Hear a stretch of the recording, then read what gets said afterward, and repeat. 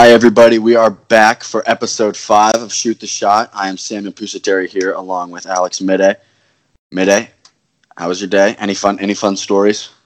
Not too many fun stories. I would love to tell you that it was as expected again, but I got roasted for saying that last time, so I'll just say it was good. Day went well. Had a great lunch. Good to hear. What did you have for lunch? I had a hearty bowl of chunky soup that every time I read it, I think of Dak Prescott saying it eats like a meal. So, is that Campbell's? Campbell's chunky.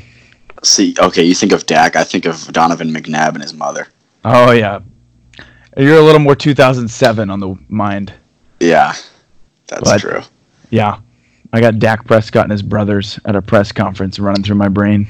Okay. On a lovely Tuesday afternoon. Have you ever had piata? I have had piata. I had piata today. It was pretty good. For lunch? For lunch, yeah. That's because you work in an actual city, and I work in the middle of a cornfield. Yeah. Your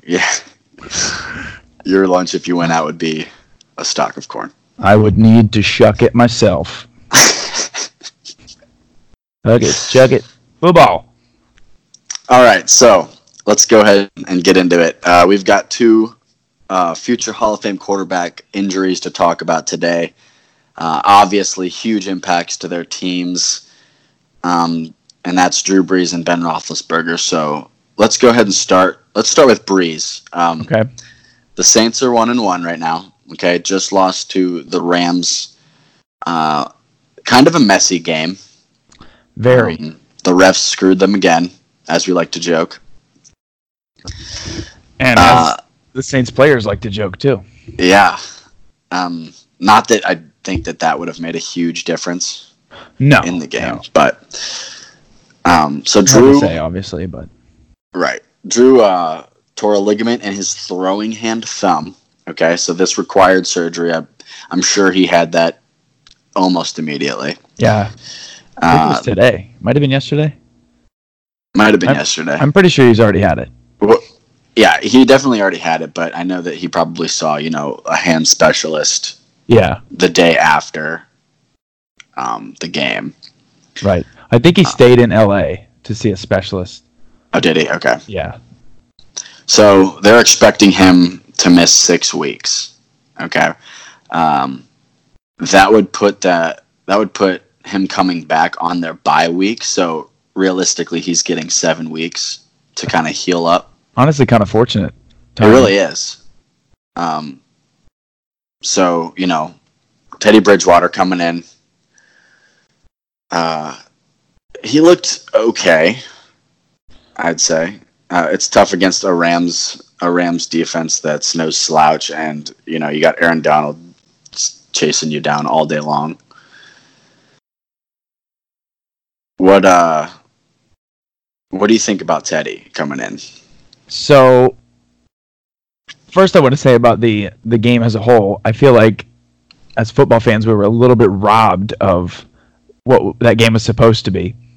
It was the whole NFC title game rematch. They're building it up and stuff pregame.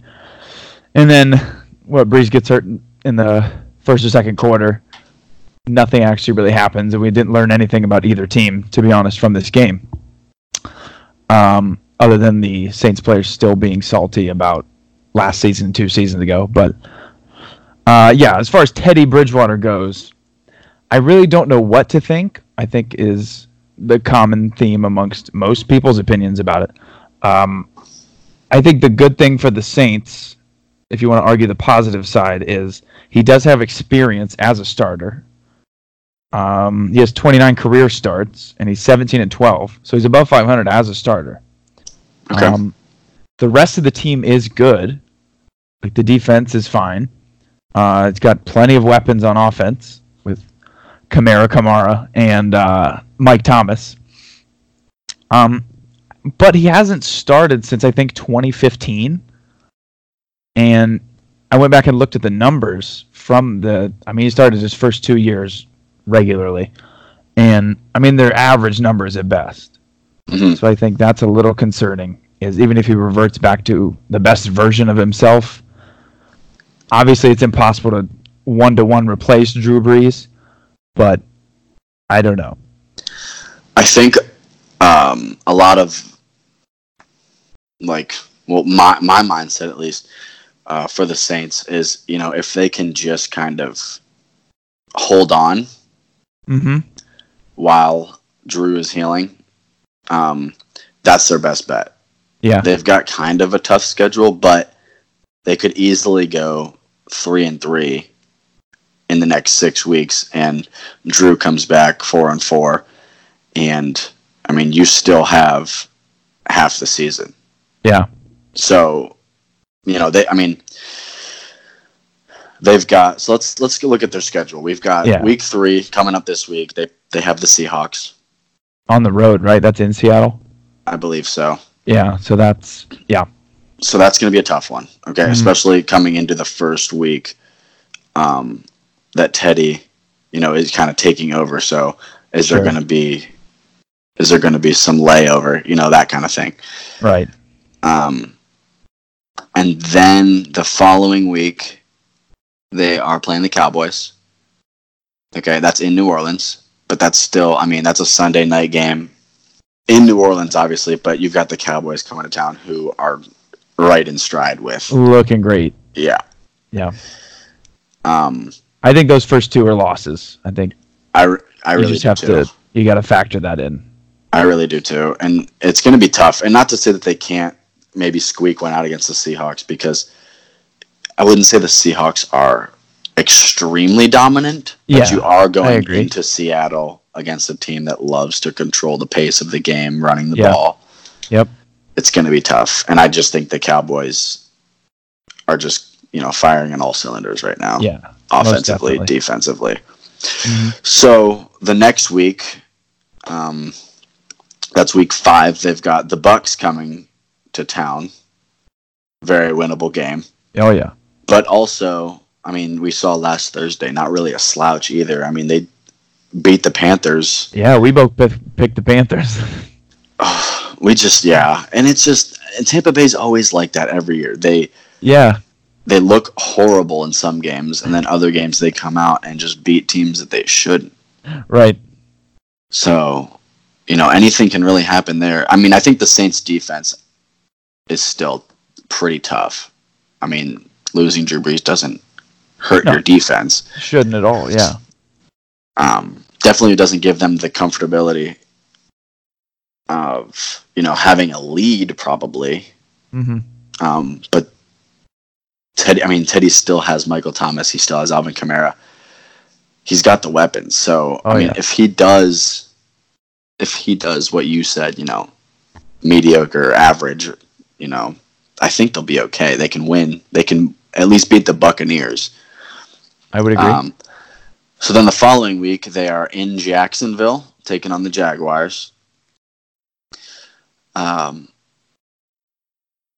That is questionable. I think the Jaguars right now are a little bit discombobulated with Ramsey requesting that trade.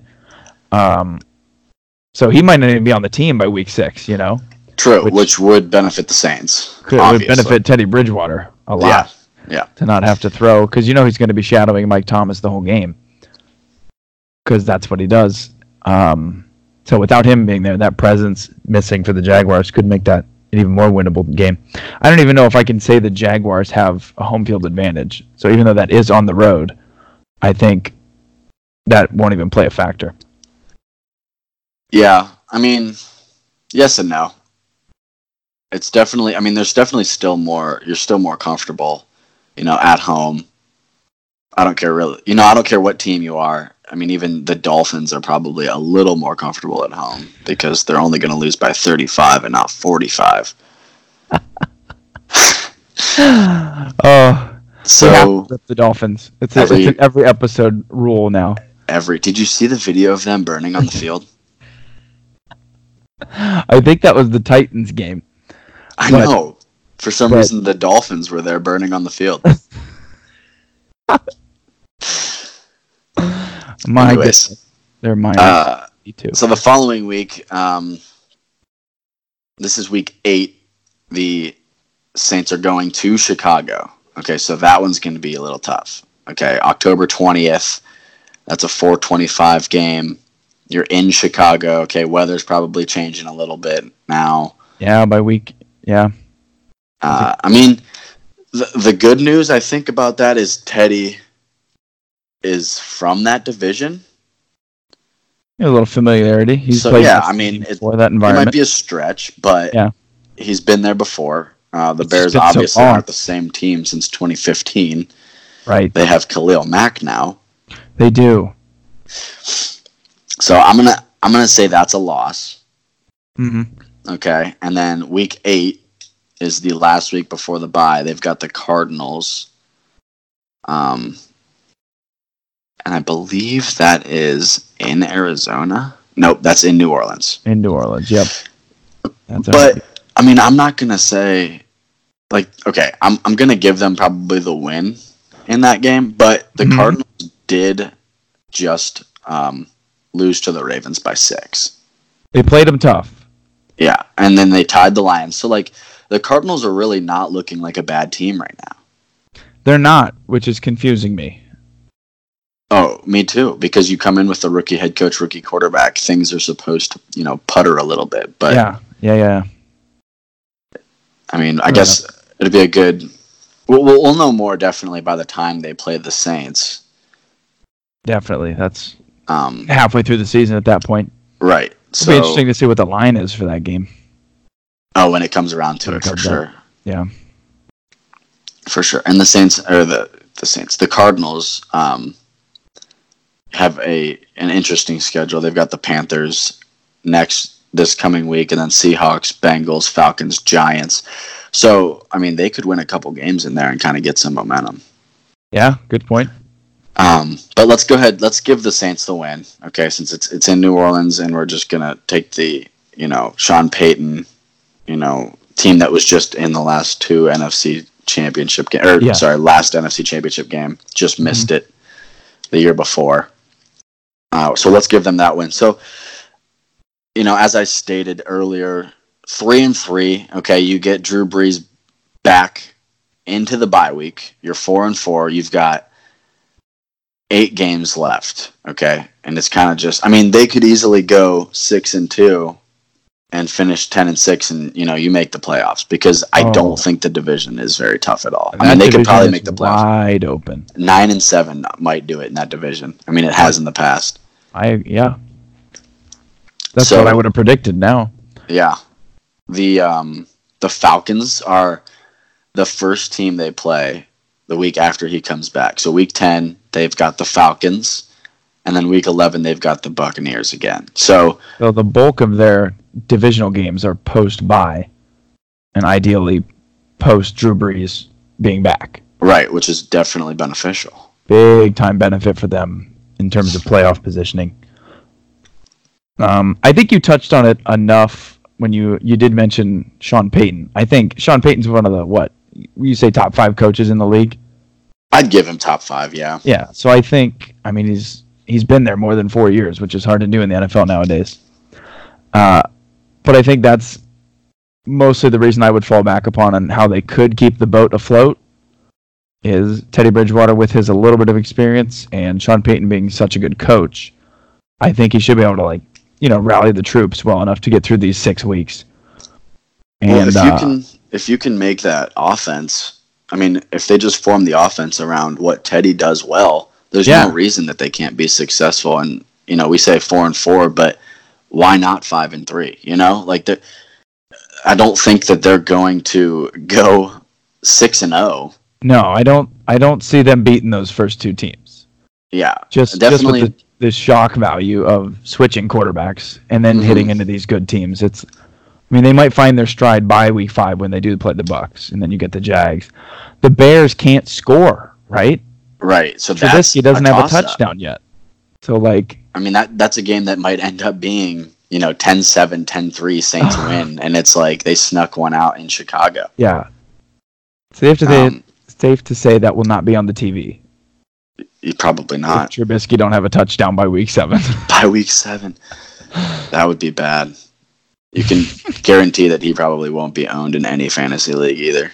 Oh, well, I'm in a 16-teamer this year, and it is Not easy, let me tell you. Is Trubisky still owned? No, he is. He's on somebody's team. Incredible. It's so fun. So, we mentioned the fantasy stuff. So let's kind of get into the impact that this injury is going to have on, the other players. Obviously, Bridgewater isn't going to give you the numbers Breeze would, fantasy-wise, okay? Mm-hmm. Do you think he's serviceable? Is he worth picking up, or would you not even touch it? In anything but, like I said, the league I'm in with 16 teams, I don't think I think about picking up Teddy. Even if you did just lose Breeze, I think there's hopefully a better option for you out there on the waiver wire. Maybe nobody has Matt Stafford or something like that. Josh Allen's available in a lot of leagues. I would much rather have those guys over Teddy. Yeah, I would agree. I don't think I'm going to pick up a quarterback for 6 weeks because you're not going to start him the first one. Unless you're seriously, or you're in a 16-team, 20-team league. You only had Drew Brees, yeah. Yeah, which is crazy, but I don't think that's somebody you're going to start for the first week in Seattle, and then the second week, if you are. Yeah, and then the second week when the Cowboys come to town, you're probably not going to start him either. So it's like, okay, then you got 4 weeks of starting Teddy Bridgewater. I don't like that. Not worth it. So Michael Thomas is someone that first impression you're kind of like, okay, this is going to really affect him. Yeah, it's a dip in quarterback skill. So usually the receivers take that hit. Definitely. I think that I'm okay with Michael Thomas. I don't think he's... You are? Mm-hmm. I don't think that he's going to drop a ton. He's definitely going to drop a little bit. I would think, yeah. There's no doubt. But I don't think it's going to be almost noticeable. Because, so Drew Brees went out. Rest of the game, Thomas, this is from Bridgewater, okay, had 11 targets, 8 catches for 65 yards. Wow, 11 targets, really? 11 targets. And that was, post Drew Brees. So he had 13, I believe, total in the game. Mm-hmm. But he still had the volume of the targets. You know what I mean? Yeah. So that's where, their offense is based around getting him the ball and getting Kamara the ball. It's just usually run by a Hall of Fame quarterback. Right. Which, obviously, I'm not trying to say Teddy Bridgewater, can replace him easily. But if he gets the ball to Thomas and to Kamara, I think he's going to be okay. You just can't do too much with it. Yeah, definitely. Or try to do too much with it, I guess. I think it'll be interesting to see how they'll probably simplify the playbook for Teddy. So it'll probably be a lot of easy throws. I'm going to think a lot of underneath stuff. You've got Thomas going 8 to 12 yards. And then you got Kamara out of the backfield, some screens. That's what I would, not that I'm an NFL head coach, but that's just what I would think they would do. Yeah. That's the best way to succeed and to put your quarterback in the best position to succeed. So Kamara, I think, is actually hurt even less than Thomas. That I agree with for sure. I don't know specifically how much this hurts him, because I'm not going to, obviously, like Thomas, I'm not going to sit here and say that he'll benefit from it. Yeah. But I don't think, you're a lot of the checkdowns, I think, are going to happen because it's a backup quarterback. And they honestly might try to go more run heavy. I think so too. I think he becomes like a safety blanket. Yeah. So, he might even get more targets with Bridgewater than he did with Breeze. Mm-hmm. It's very possible. But if they go more run heavy, definitely would favor Latavius Murray's fantasy stock, because then, you're looking at him getting probably 5 to 10 more carries a game. Yeah, definitely a potential goal line vulture touchdown candidate, Latavius Murray. Yeah, so, I think if anyone benefits from Drew Brees even being out, it's probably him. Yeah. If you had to pick one. A standard league. Yeah. But then, guys like Ted Ginn, Traquan Smith. Traquan, yeah. Those guys are the ones that are probably getting hurt. Yeah, which, let's be honest, if you're thinking about starting either one of those guys, you're in the bottom of your league anyway. So yeah, bottom of your league, or it's a 20-man league, 5 flex. And we're all praying for you anyway. Yeah. But those guys I think are hurt the most significantly from Breeze being out. I think Thomas is hurt a little bit, Kamara a little less, and Latavius benefiting. Okay. So the other team, obviously the Steelers, losing Big Ben for the season, though. That's the difference between the two. Between the two injuries is, we're talking about the Saints trying to maybe just keep it afloat until Drew comes back. But the Steelers, they're not getting Ben back anytime this year. No. They are already 0-2. So, they were struggling to begin with, even though, they started off pretty tough with the Patriots and the Seahawks. I'd say that's one of the more challenging first 2 weeks of the season. Yeah, it's definitely not as fortunate as the Ravens were with the schedule in the early season. Yeah, don't even get me started. But, you're losing another Hall of Fame quarterback, okay? Definitely. But it's for the year. So this is a little different. Way different, yeah. We've got Mason Rudolph, a third-round pick out of Oklahoma State, coming in. Okay? Does not have a red nose. And he's not Rudolph, a reindeer. The red nose backup. Something like that. So he's been with the Steelers. This is his second season. Okay, so he's, pretty familiar with the system. Mm-hmm. I think that's good. At Oklahoma State, he had 2 4,000-yard seasons. Okay, his career completion percentage was 63%. Granted, that's against Big 12 defenses, which the Big 12, aren't known for their defense. See every Big 12 score ever. Better than their basketball teams.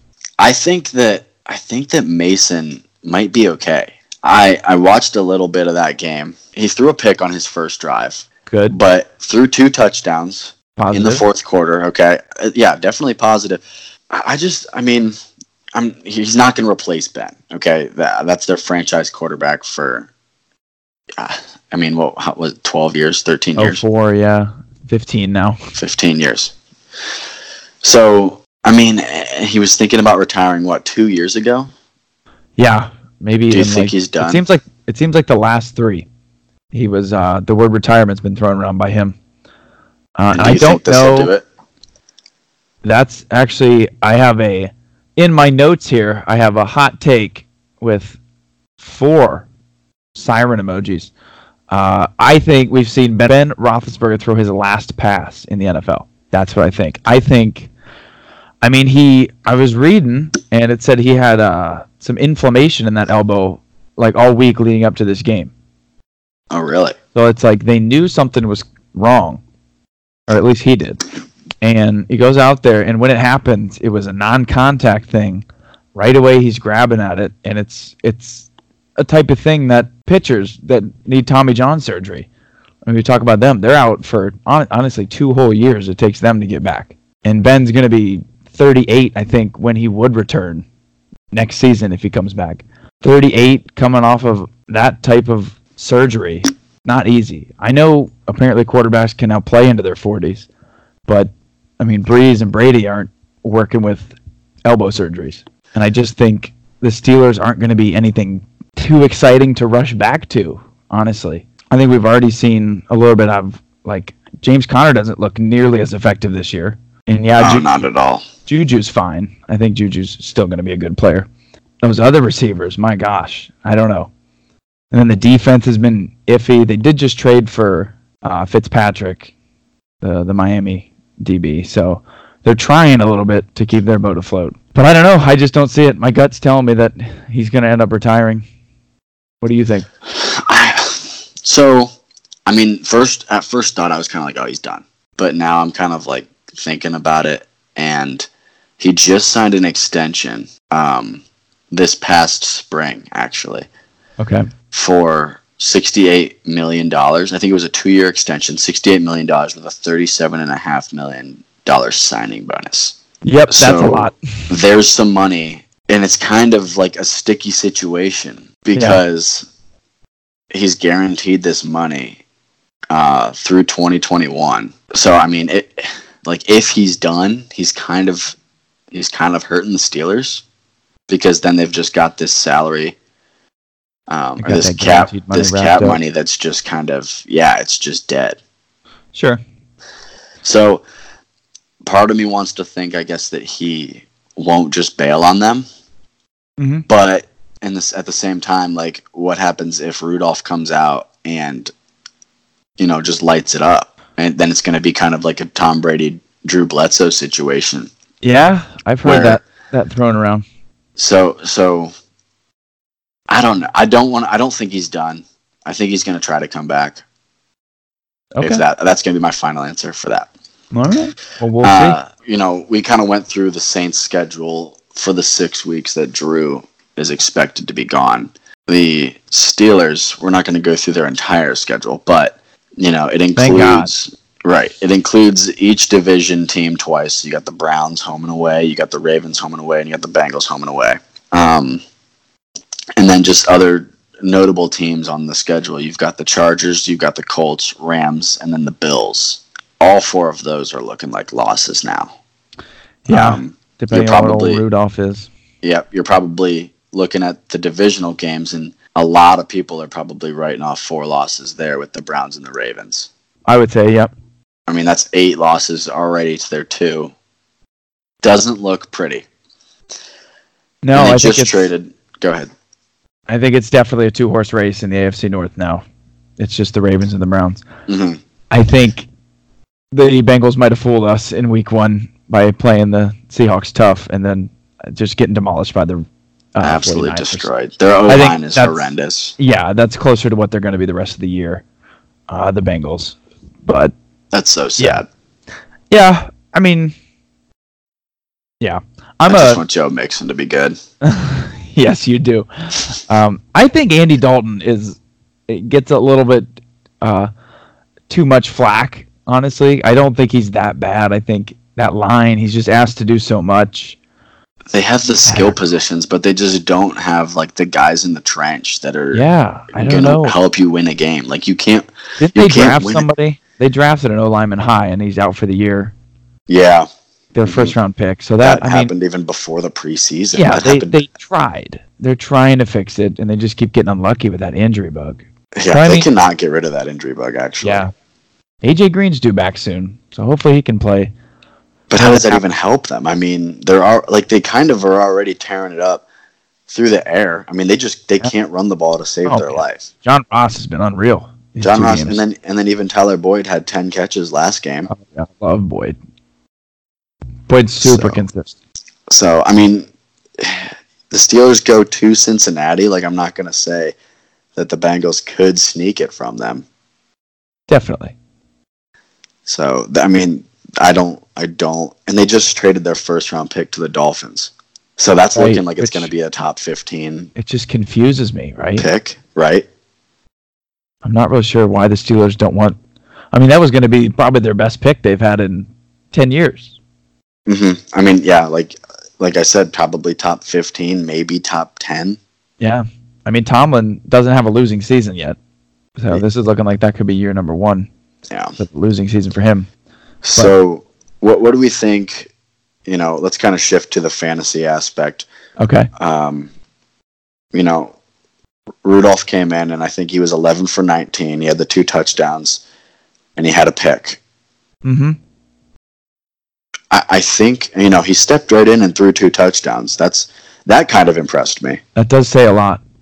That does say a lot for sure. He's not afraid. Definitely would say he's not afraid to throw the ball. I mean, when you go to a school like Oklahoma State where there's such high scoring, it's kind of like Baker and Kyler coming in and just, they don't care. They just wing the ball. Gunslingers. I mean, you said it. He had over two seasons of over 4,000 yards in college. That's big time. Yeah. I mean, he's a prototypical size. He's 6'5", 230. Oh, he's a big dude. Yeah, I mean, it's not like he's going to get balls batted at the line like I watched Baker Mayfield happen way too much. Oh, I know. But we'll get into that later. Yeah, I think for the most part, Schuster and Connor remain about the same. As far as the other guys, I don't think you really wanted them with Big Ben anyway. Yeah, there was definitely that attraction to, who was going to be the number 2 receiver coming into the year, because everybody looked at, AB and Juju from the previous 2 seasons, and they were like, all right, so AB's gone now. Juju steps into the AB role. So who steps into the Juju role? 1,500 yards sitting there. Yeah, and I honestly think the person that benefits the most is James Washington. And tell me about that. It's because of their relationship going all the way back to college. Yeah. Both of them attended Oklahoma State. They played together for, all 3 seasons that Rudolph was the starter. Mm-hmm. So, I mean, that's a relationship. Like you can't just really take that away. And now they get to continue that in the NFL.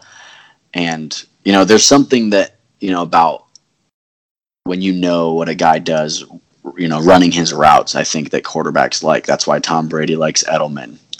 That's why Rivers loves Keenan Allen. They just have that relationship. And I think that, 3 years at college will develop that relationship for sure. Yeah. So you're saying take a flyer on James Washington? I might pick him up. And I'm not throwing him in my starting lineup right away. Definitely not saying that. Oh, but that's smart. I would hope you got a better. Yeah, but I would definitely, maybe stash him for 2 to 3, maybe 4 weeks and just kind of see what happens, because Dante Moncrief has been absolutely terrible. Don't even get me started. I sound like an idiot for thinking he was going to be good. I was on the Dante Moncrief train. I was drinking that Kool-Aid. He's making me look stupid. I don't think he had a point last week. And he might have had 1 point just from picking up a Gatorade cup and saving the turtles. So, I mean, if anybody's going to kind of step up, it's got to be Washington, because Moncrief's had the chance. I think he's had enough chances. They should probably just stop letting him play. But I think you're right as far as Juju and James Conner really not. I mean, hopefully they can get the run game working a little bit for Conner. Yeah, that's true. His yards per carry is super low. Who also, I mean, Conner was also a little bit banged up in that game, and I think he's questionable coming into week 3. So Jalen Samuels, a guy to keep an eye on. Ooh, good one. Juju, Juju's kind of been disappointing this year. I think Ben Roethlisberger in the Steelers as a whole has been disappointing. So that's a direct result of that. But Juju is one of those guys, that beginning of the season, people were making the case for his possibility of being the number 1 receiver in fantasy. And it's just is he going to even be top 10?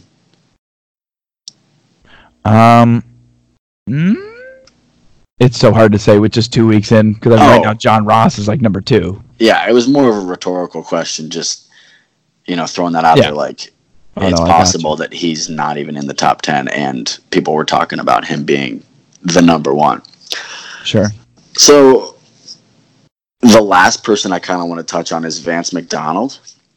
Yeah. So those 2 touchdowns Rudolph threw against the Seahawks were both caught by McDonald.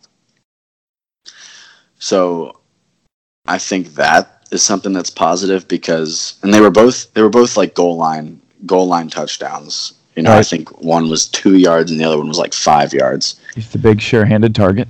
But it looks like that's going to be who they're looking at in the red zone, especially on the goal line. Definitely. So that's somebody definitely worth picking up. And honestly, probably throwing into the starting lineup just because the tight end position. Just because the tight end position isn't, there's not a plethora of good tight ends out there. Oh, no, it's always take flyers. So Vance is somebody 100% to keep an eye on. Yeah, and it is the Pittsburgh Steelers, so they got to have some white tight end that's effective. So, right. And if they're losing, games kind of like we think that they might be just the struggle bus they've been on lately, they're going to be throwing the ball more. Yeah, definitely. So, we're going to move on from, the injuries to Drew Brees, the injury to Ben Roethlisberger. Quick little conversation. Some breaking news. Some breaking news. The Giants benched Eli Manning today. and are going to be starting Daniel Jones, their 6th overall pick. Lots of people were kind of questioning, what they were doing at 6, why they took Daniel Jones over Dwayne Haskins. Danny Dimes. We get to find out real quick if that was the right decision. Yeah, it doesn't make any sense to me. If you're going to put him in week 2, just put him in for week 1 or week 3. Sorry, like I don't know. You can't tell me he's had enough time to learn to where these 2 weeks of not playing have mattered. So I just don't really get it. But they do have Pat Shurmur coaching the team, and we already went through that circus with the Browns. We know he can't do much with a bad roster, and that's what he's looking at. So I guess more power to him. Yeah, best way for Daniel Jones to succeed is to give the ball to Saquon Barkley as much as he possibly can. That would be very intelligent because he is the best football player in the history of the world. If Saquon gets 20 carries and has 15 targets, he's doing his job. Effective Daniel Jones. Yeah. I kind of hope he succeeds. As much as I was kind of one of the people that was questioning their selection at number 6. I wanted them to take Haskins because I thought that backfield would be crazy good with Haskins and Saquon. And then, they picked up Zeitler from the Browns, so, the line was getting a little better. Was that part of the Vernon trade? That was part of the Vernon trade, yes. Yeah. Worked out for both teams. I'd say.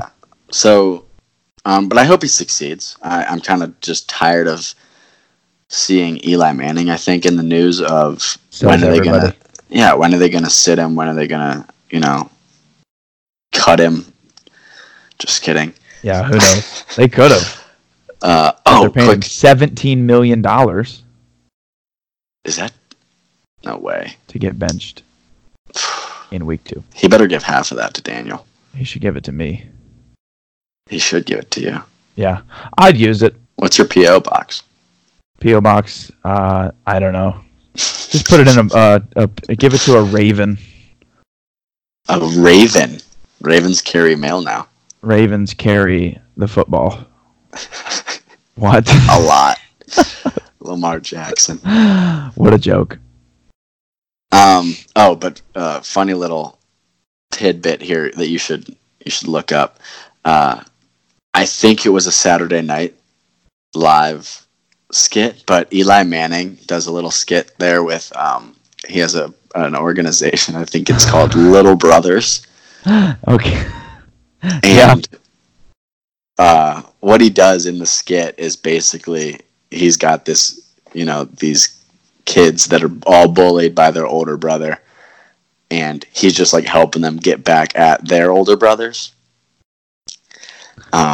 It's the most emotion I've ever seen Eli Manning have. But it's hilarious. So, feel free to YouTube it. Check that out. Eli Manning's Saturday Night Live skit, Little Brothers program. I'll be sure to do that. Yeah, go ahead and check it out. So, last night, Monday Night Football, the Brownies were taking on the Jets at MetLife Stadium. Yeah, they were. Came away with the win, 23-3. Yeah, they did. Go ahead and let's just start it off. Give me some thoughts. Let's just talk about it. Yeah, let's talk about the game. So, I don't want to underreact here. So I'm going to say the Browns did not cover my spread of winning by 100, but they might as well have, and I'm excited for the Super Bowl. But no, seriously though, I don't really know if I think the Browns defense was as good as they looked in this game, or if it's because the Jets were on their second and third string quarterback. I don't know how you feel about that, but I think the defense looked incredible. I mean, Myles Garrett was in the backfield every play. I mean, he had, the 3 sacks, the 15 roughing the passer penalties, the 4 offsides. It was a mess for him, but I mean, I love the intensity. Like, it's football. And like Oh yeah, the roughing the passer stuff is like there's some that are obvious, 100%. And the one where he jumped off sides and then they threw the roughing the passer, yeah, the double penalty. that's one of those where, I'm thinking, why don't we just stop the game when he's off sides? He clearly was going to kill Simeon. Yeah, he Like, tried. you know what I mean? Like, it was a Close. free run at the quarterback, and he just, put all of his body weight on. And that's a weird one. We're just so nitpicky for a sport that's intended to be so violent. Yeah, it is a violent sport, and I mean the rule that you can't land on the guy with your body weight is weird to me. But you can do it with everybody else. Yeah, yeah. It's like, it's super weird to me. Like, in the pocket, that's a thing, but like, and I don't know for sure, but is outside the pocket, like, the quarterback is considered a runner, correct? Technically. So you can just, tackle him and lay on him, and that's okay. Yeah, yeah. It's the inconsistency with calling that penalty is the second one. The second one where Simeon, I don't even know what he did with his ankle, dislocated it, or his noodle ankle. Yeah, that one I honestly think was less of a roughing the passer than the first one. I would agree with that too. But watching the game live, and I'm watching him run at him, and I'm just like saying to myself, don't hit him, it's going to be a flag, don't hit him, don't hit him, don't hit him. And then he hits him and throws the ball. 5 seconds later, see the little flag marker come up on the side, and I go, I just knew it. Like, you just know, because the refs are like almost saying the same thing in their head.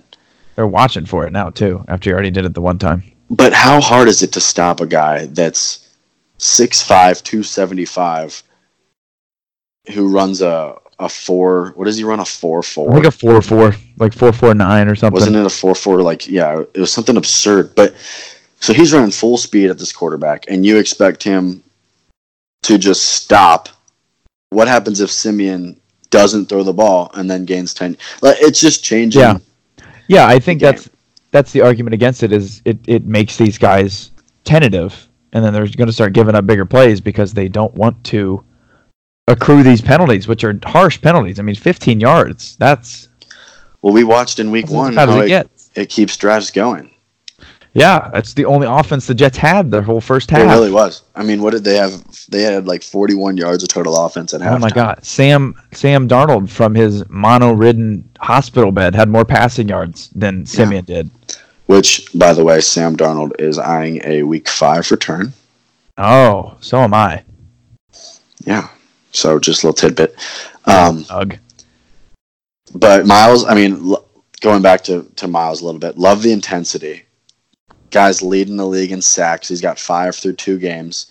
Yep. So, I don't want him to change anything. No, he's fine. He's got to cut down on the offsides penalties, though. That's easier to fix. Yeah, and he's done that a lot. You know what's funny about him is, I love jokes. 99% of his sacks are him just absolutely bull rushing through. Yeah, he doesn't really throw a move. He doesn't have moves, and I just feel like if this dude had some moves, he's gonna be so good. And he already is so good. Like, the sky is the limit. Yeah, a lot of potential there. Other than that, loved the D line and the front seven. The front run seven defense was really, really good. The secondary still seems a little rough. Denzel Ward had a few moments where it was like, who you guarding, buddy? Yeah.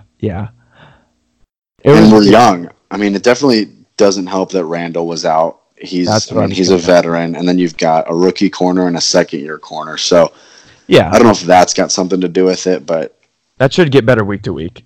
Yeah, as the weeks go by, I should say. So the defense looked good. They did what they were supposed to do. You held a backup quarterback and a third-string quarterback to 3 total points. Oh yeah, that's fine. Kept Le'Veon in check, to be honest. He had a lot of total yards because you factor in the little dink catches he gets. Right. But as far as rushing, only 68 yards. Forced a fumble too. Yeah, forced that fumble at the end of the game, which, Only 3 yards a carry, 3.2 yards per carry for Le'Veon. Mm-hmm. I mean that's good. He's known for being elusive and yards after contact. So to keep him in check like that, I think says a lot. Yeah. But he was really the only thing they had to game plan for and key in on. So I think it was a well called game from a coordinator standpoint. I think defensively. Mm-hmm. So moving to the offensive side, besides Nick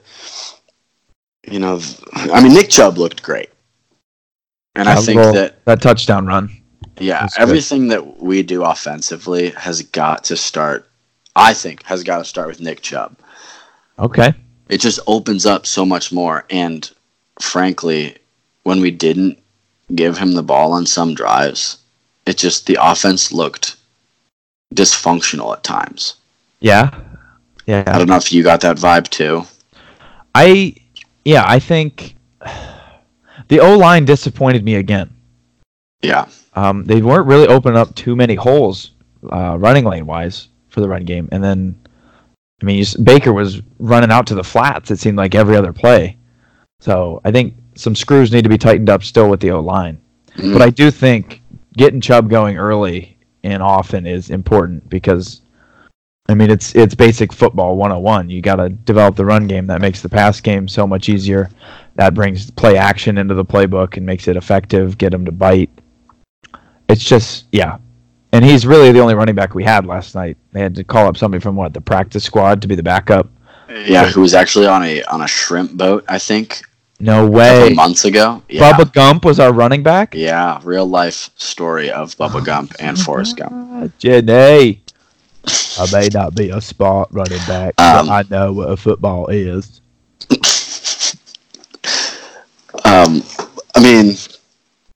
And then obviously the 89-yard touchdown was beautiful. Let's go into Odell. Let's talk about him. Okay. How amazing is it that he's on the Cleveland Browns?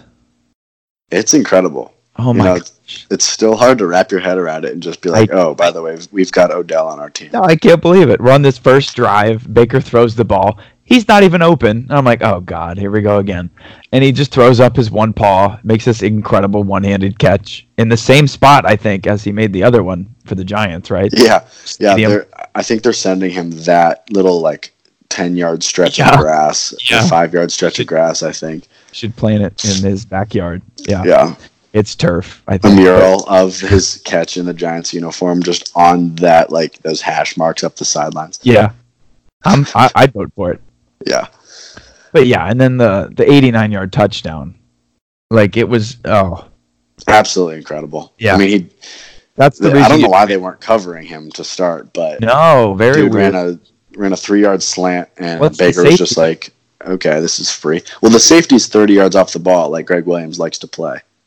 That's true. I forgot about that. Yeah. Jabril Peppers is playing center field. So, but yeah, love to see that. Odell had another 10 targets. Yes. So he has 21 targets through 2 games, which I think that's perfect. That's how it should be. Yeah, that's a good split. Got to get in the ball. He's a playmaker. Yeah. Could have been more, honestly. Yeah. He had 6 catches for 160, so it's hard for me to say it could have been more. But, there was a few plays in the first half, which we can kind of move this into talking about Baker, too, because I've got some thoughts on him. I thought Baker looked really shaky in the first half. Inaccurate. Yeah, I don't know very inaccurate how you felt, but there was at least 2 or 3 plays. He missed Odell coming across the field that was what did he throw it 5 feet above his head? Yeah, when I think he did a corner. Yeah. And there was a little bit of contact, and it's like they were trying to draw the flag instead of taking Baker was on the run and just sailed it 5 feet above his head, 10 feet above his head, and I'm just like, what, are you serious? We had the first down if you just hit him, on a line. Mm-hmm. And Baker finished 19 of 35 for 325. Just 1 touchdown, 1 pick. I can't really blame the pick on him. It was a batted ball. Yeah, it was tipped. That's fine. I'm okay. You can throw 1 interception every game if you're gonna win the football game.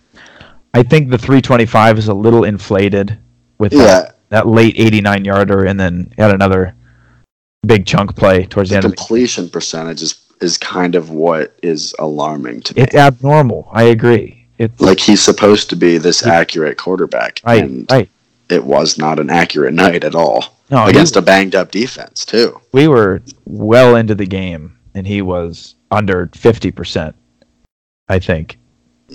And I was looking at that, and I was like, they're not going to be able to get away with that next week against the Rams. And be as comfortable in the game as they will. And I'm super worried because if our line is looking this bad, and we've got Aaron Donald, Aaron Donald coming into town, defensive player in the league. Yeah, I mean Baker's gonna be running for his life all week long. Good thing he is a little bit mobile because we're gonna need to use it. Yeah. Let's kind of save a little bit more Browns talk. Oh, there'll be more all year long. Yeah, all year long. Kind of move into some fantasy reactions from week 2. Not going to be a lot of advice today, information today. Well, information today. Not a lot of advice. We're going to save that for Thursday, as we do. Kind of give the waivers a little bit of time to run their course. Just see who's some hot commodities this week. I've got some ideas on who might be, but I'm not going to give that away yet. No spoilers, People that are in our league listen to this, so... Maybe.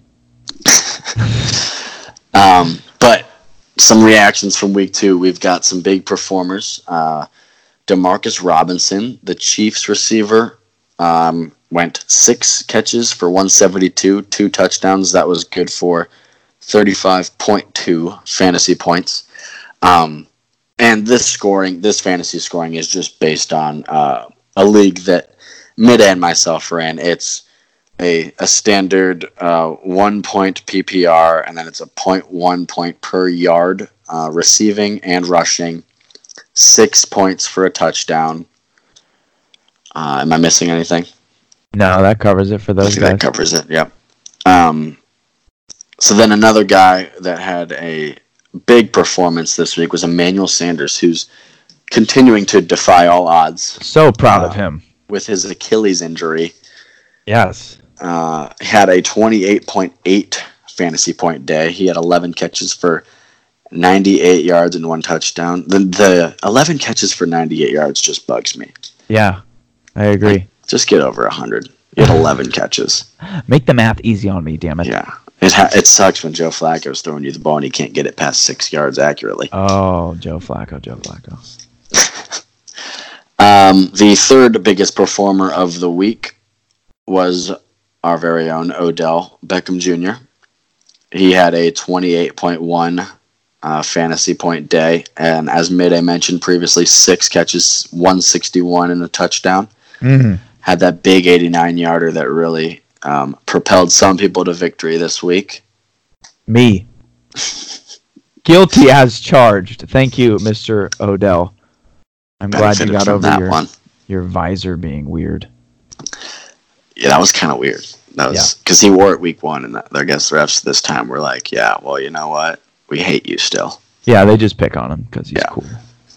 He was wearing and just to point this out, he was wearing another watch, not in the game this time, but pre-game was wearing a Richard Mille watch. Richard Mille watch. $2.02 million. Only 10 of them ever made. I just don't know why that's on a football field. No, that's Imagine if he just threw that into the crowd. He should. There'd be people dying, I think. People die every day. But for the watch. Oh, okay. And then the 4th highest fantasy performer of the week was Dalvin Cook. 28.1 fantasy points. He had 20 carries for 154 yards, a touchdown, and 3 catches for 37 yards. I'm proud of Dalvin Cook. Dude, me too, especially because he's on my team. But, yeah, it's great to see him healthy and fully involved in the offense. And they just need to get their receivers into the offense. I mean, what is Kirk Cousins doing? He was your favorite. You're the one that spoke proudly for him in the beginning of the year. I did, because they're paying him a lot of money, and he's got 2 good receivers. Struggling. I mean, Stephon Diggs is just, got 3 catches this season. Yeah, dying out there because Cousins can't get him the ball. And then lastly, for a big performers, kind of went with a trio backfield here. The San Francisco running backs combined for 53.7 fantasy points. Yikes. Imagine if that was only one of them. Incredible. Raheem Mostert had 24.1 fantasy Ketchup points. and Mostert. Jeff Wilson Jr. had 15.4 fantasy points, and he's not going to do that again. I don't think. Jeff Wilson Jr. is a NASCAR driver? Yes. What? He is a NASCAR driver. Wow. Must not have been racing on Sunday.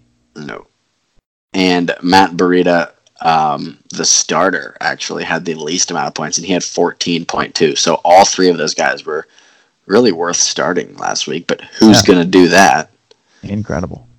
And then some duds. We've got guys that were drafted in the first round, kind of had a bad week.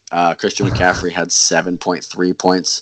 Kamara only had 7, and DeAndre Hopkins only had 9. So that's 3 of the top 7 drafts. 3 of the top 7 picks, yeah. All scored. Two of them went in the top 3. Yeah, such a weird fantasy week it was. Hopefully that doesn't happen again because I've got Kamara in one league and then McCaffrey in another. I've got Kamara and Hopkins in separate leagues. Nice.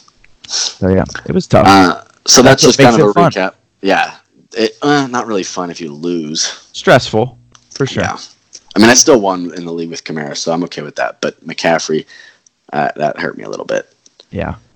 But that's kind of a week 2 recap of big fantasy performers and some unlikely duds. So as I mentioned, we were going to have a ton more fantasy advice and information for you Thursday as we preview the weekend games. Thursday comes around, we're going to do our pick'em, get into the fantasy. It's going to be some fun stuff. Oh, yeah. Looking forward to it. So let's go ahead and let's get into our top 5 here. Top 5. So, a couple Fridays ago, was it a couple Fridays? 2 Fridays ago? It was 2 Fridays ago now. I think it was the 6th of September. The 6th of September. Remember, the 6th of Wake September. me up when September ends. Should I say one of our favorite artists? You can say that. I think that wouldn't be lying. One of our favorite artists, Post Malone, came out with a new album. So we kind of wanted to talk about it a little bit on the pod. Oh, yeah. So our top 5 today is our top 5 songs from that album. So why don't you go first? Let's go 5-1. Okay. Yeah, let's go 5-1 always. Feel the suspense. Just so we got to. Number 1's kind of like it's all hyped up. So let's do that. So go ahead and give me your top 5. Yeah. So just some general thoughts on Mr. Post Malone.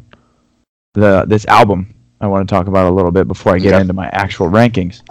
I am constantly fascinated by how someone who looks like an unfinished coloring book page dipped in an ashtray sounds like an absolute angel. Does that not shock you? Shock me? Shock you. Nothing shocks me. Alrighty. But yeah, this whole album, I think start to finish, we can both agree, is one of the best of his 3.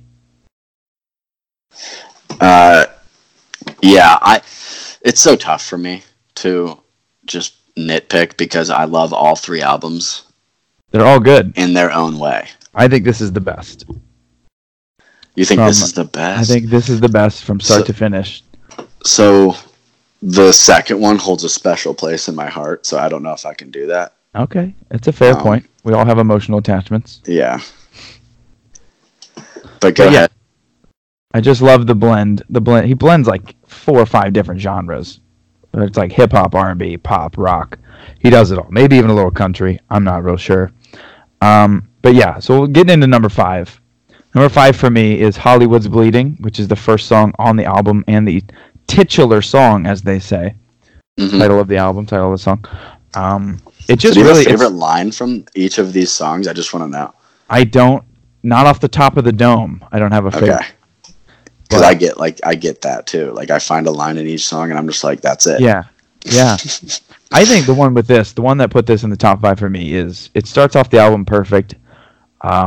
It's got great melody to start, and then when the beat comes in, it just gets the blood flowing. So I liked it. Mm-hmm. Number 4 for me is Die For Me. A lot of for me's in that sentence. We'll have to clean that up. But yeah, Die For Me is number 4 for me. That has good features in it. I'm a big Halsey fan. Yes.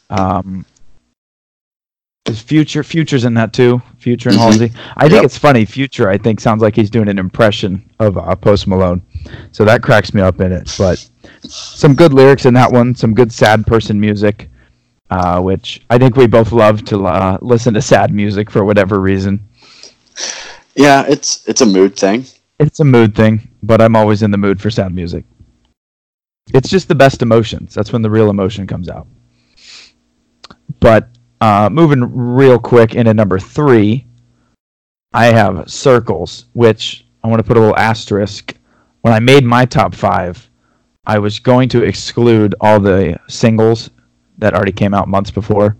So, like, I didn't include Goodbyes or Wow or the Spider-Man song, Sunflower, which are all good songs in their own respect, but I didn't want to include them since they're not really new. Circles I considered new enough, so I put that at number 3. I think it's the closest thing to this album's version of like I Fall Apart or Stay from the previous 2 albums.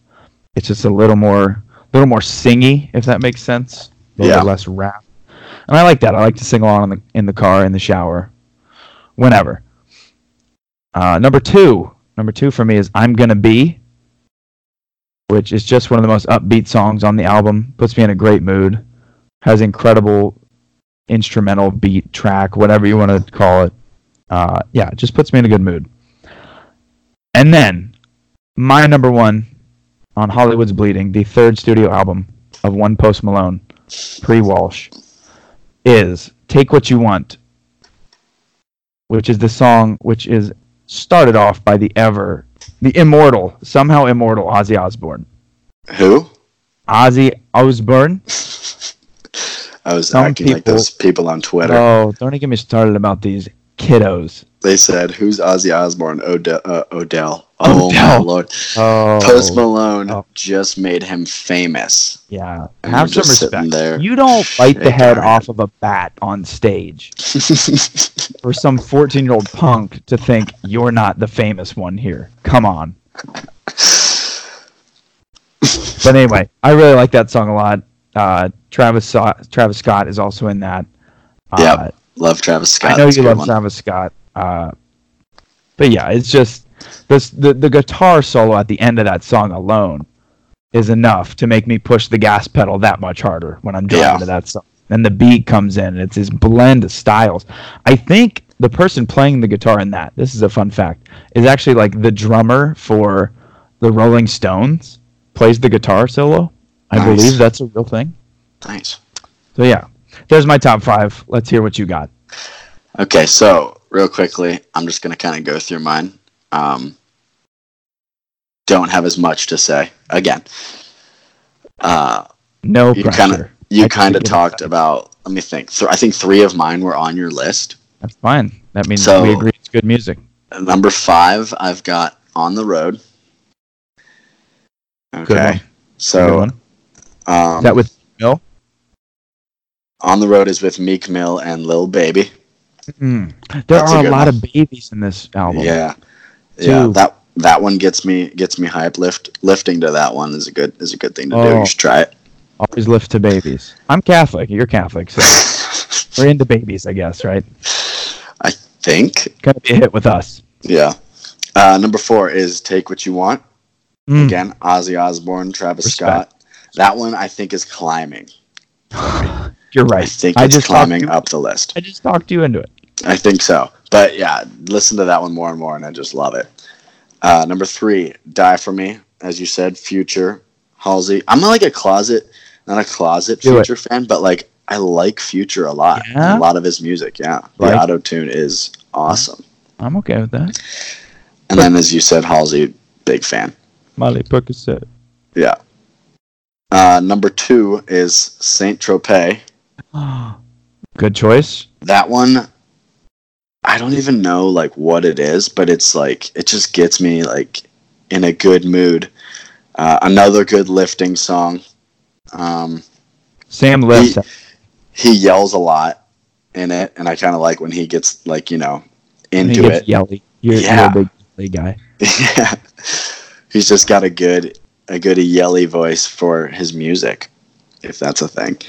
Yep. And then number 1 has to be I'm Gonna Be. The first time I heard it, I was like, this is the best song on the album, no question, and it's been that way ever since. You were absolutely hooked. Absolutely hooked. Can you feel it? Can you feel it? Can you feel it? Oh, yeah. I would just like to, say my favorite line of that Do it. song. So I'm not going to sing it. I want you to, though. Because that would be people want to hear the golden pipes. Oh no, we have voice cracks in my family, so that would be rough. It's hereditary. Yeah, but it's the line where he says, "I do what I want, comma. Tom Ford on a yacht. Ooh. Richard Mill my watch makes me think of Odell. Hey, shout out Odell. $1,000 Crocs, and I immediately think of just yellow regular Crocs. Just yellow ass Crocs. Yellow ass Crocs, for sure. So that's my favorite line of that song. Same. Yeah. Hopefully you will go back and check it out. Now you'll never forget it. Oh yeah. So that I think wraps up episode 5 for us. I think it does. Had some good reactional stuff to the Saints missing Drew Brees, the Steelers missing Big Ben, some fantasy input, the Giants benching Eli Manning today. So I think we're ready for Thursday. We're going to come back to you guys with lots of fantasy stuff for you. And then we're going to get into our pick'em, and we're going to try to talk a little bit more about each team, each game in the pick'em. Yeah. And then maybe even throw some gambling advice for the lines. For the degenerates. Yeah, for the degenerates. So you want to tell the people about our email? Our email. Yeah, we open up an email. You set it up. Yeah, I'll do it. You hit them with it. So we open up an email. If you guys want to shoot us any questions or comments or hate mail, we don't really care. I'll read it, whatever you send. Hate mail will be read on air. Actually, all mail will be read on air. Oh, maybe. Unless it's a book. Don't send us a book. Right. So I'll put a link to it in the description of this episode, but it's shoottheshotpod@gmail.com. That's shoottheshotpod@gmail.com. All one word, lowercase, uppercase, doesn't matter. That's shoottheshotpod@gmail.com. Shoottheshotpod@gmail.com. You get it. All right. We will see you guys Thursday. Have a good one, everybody.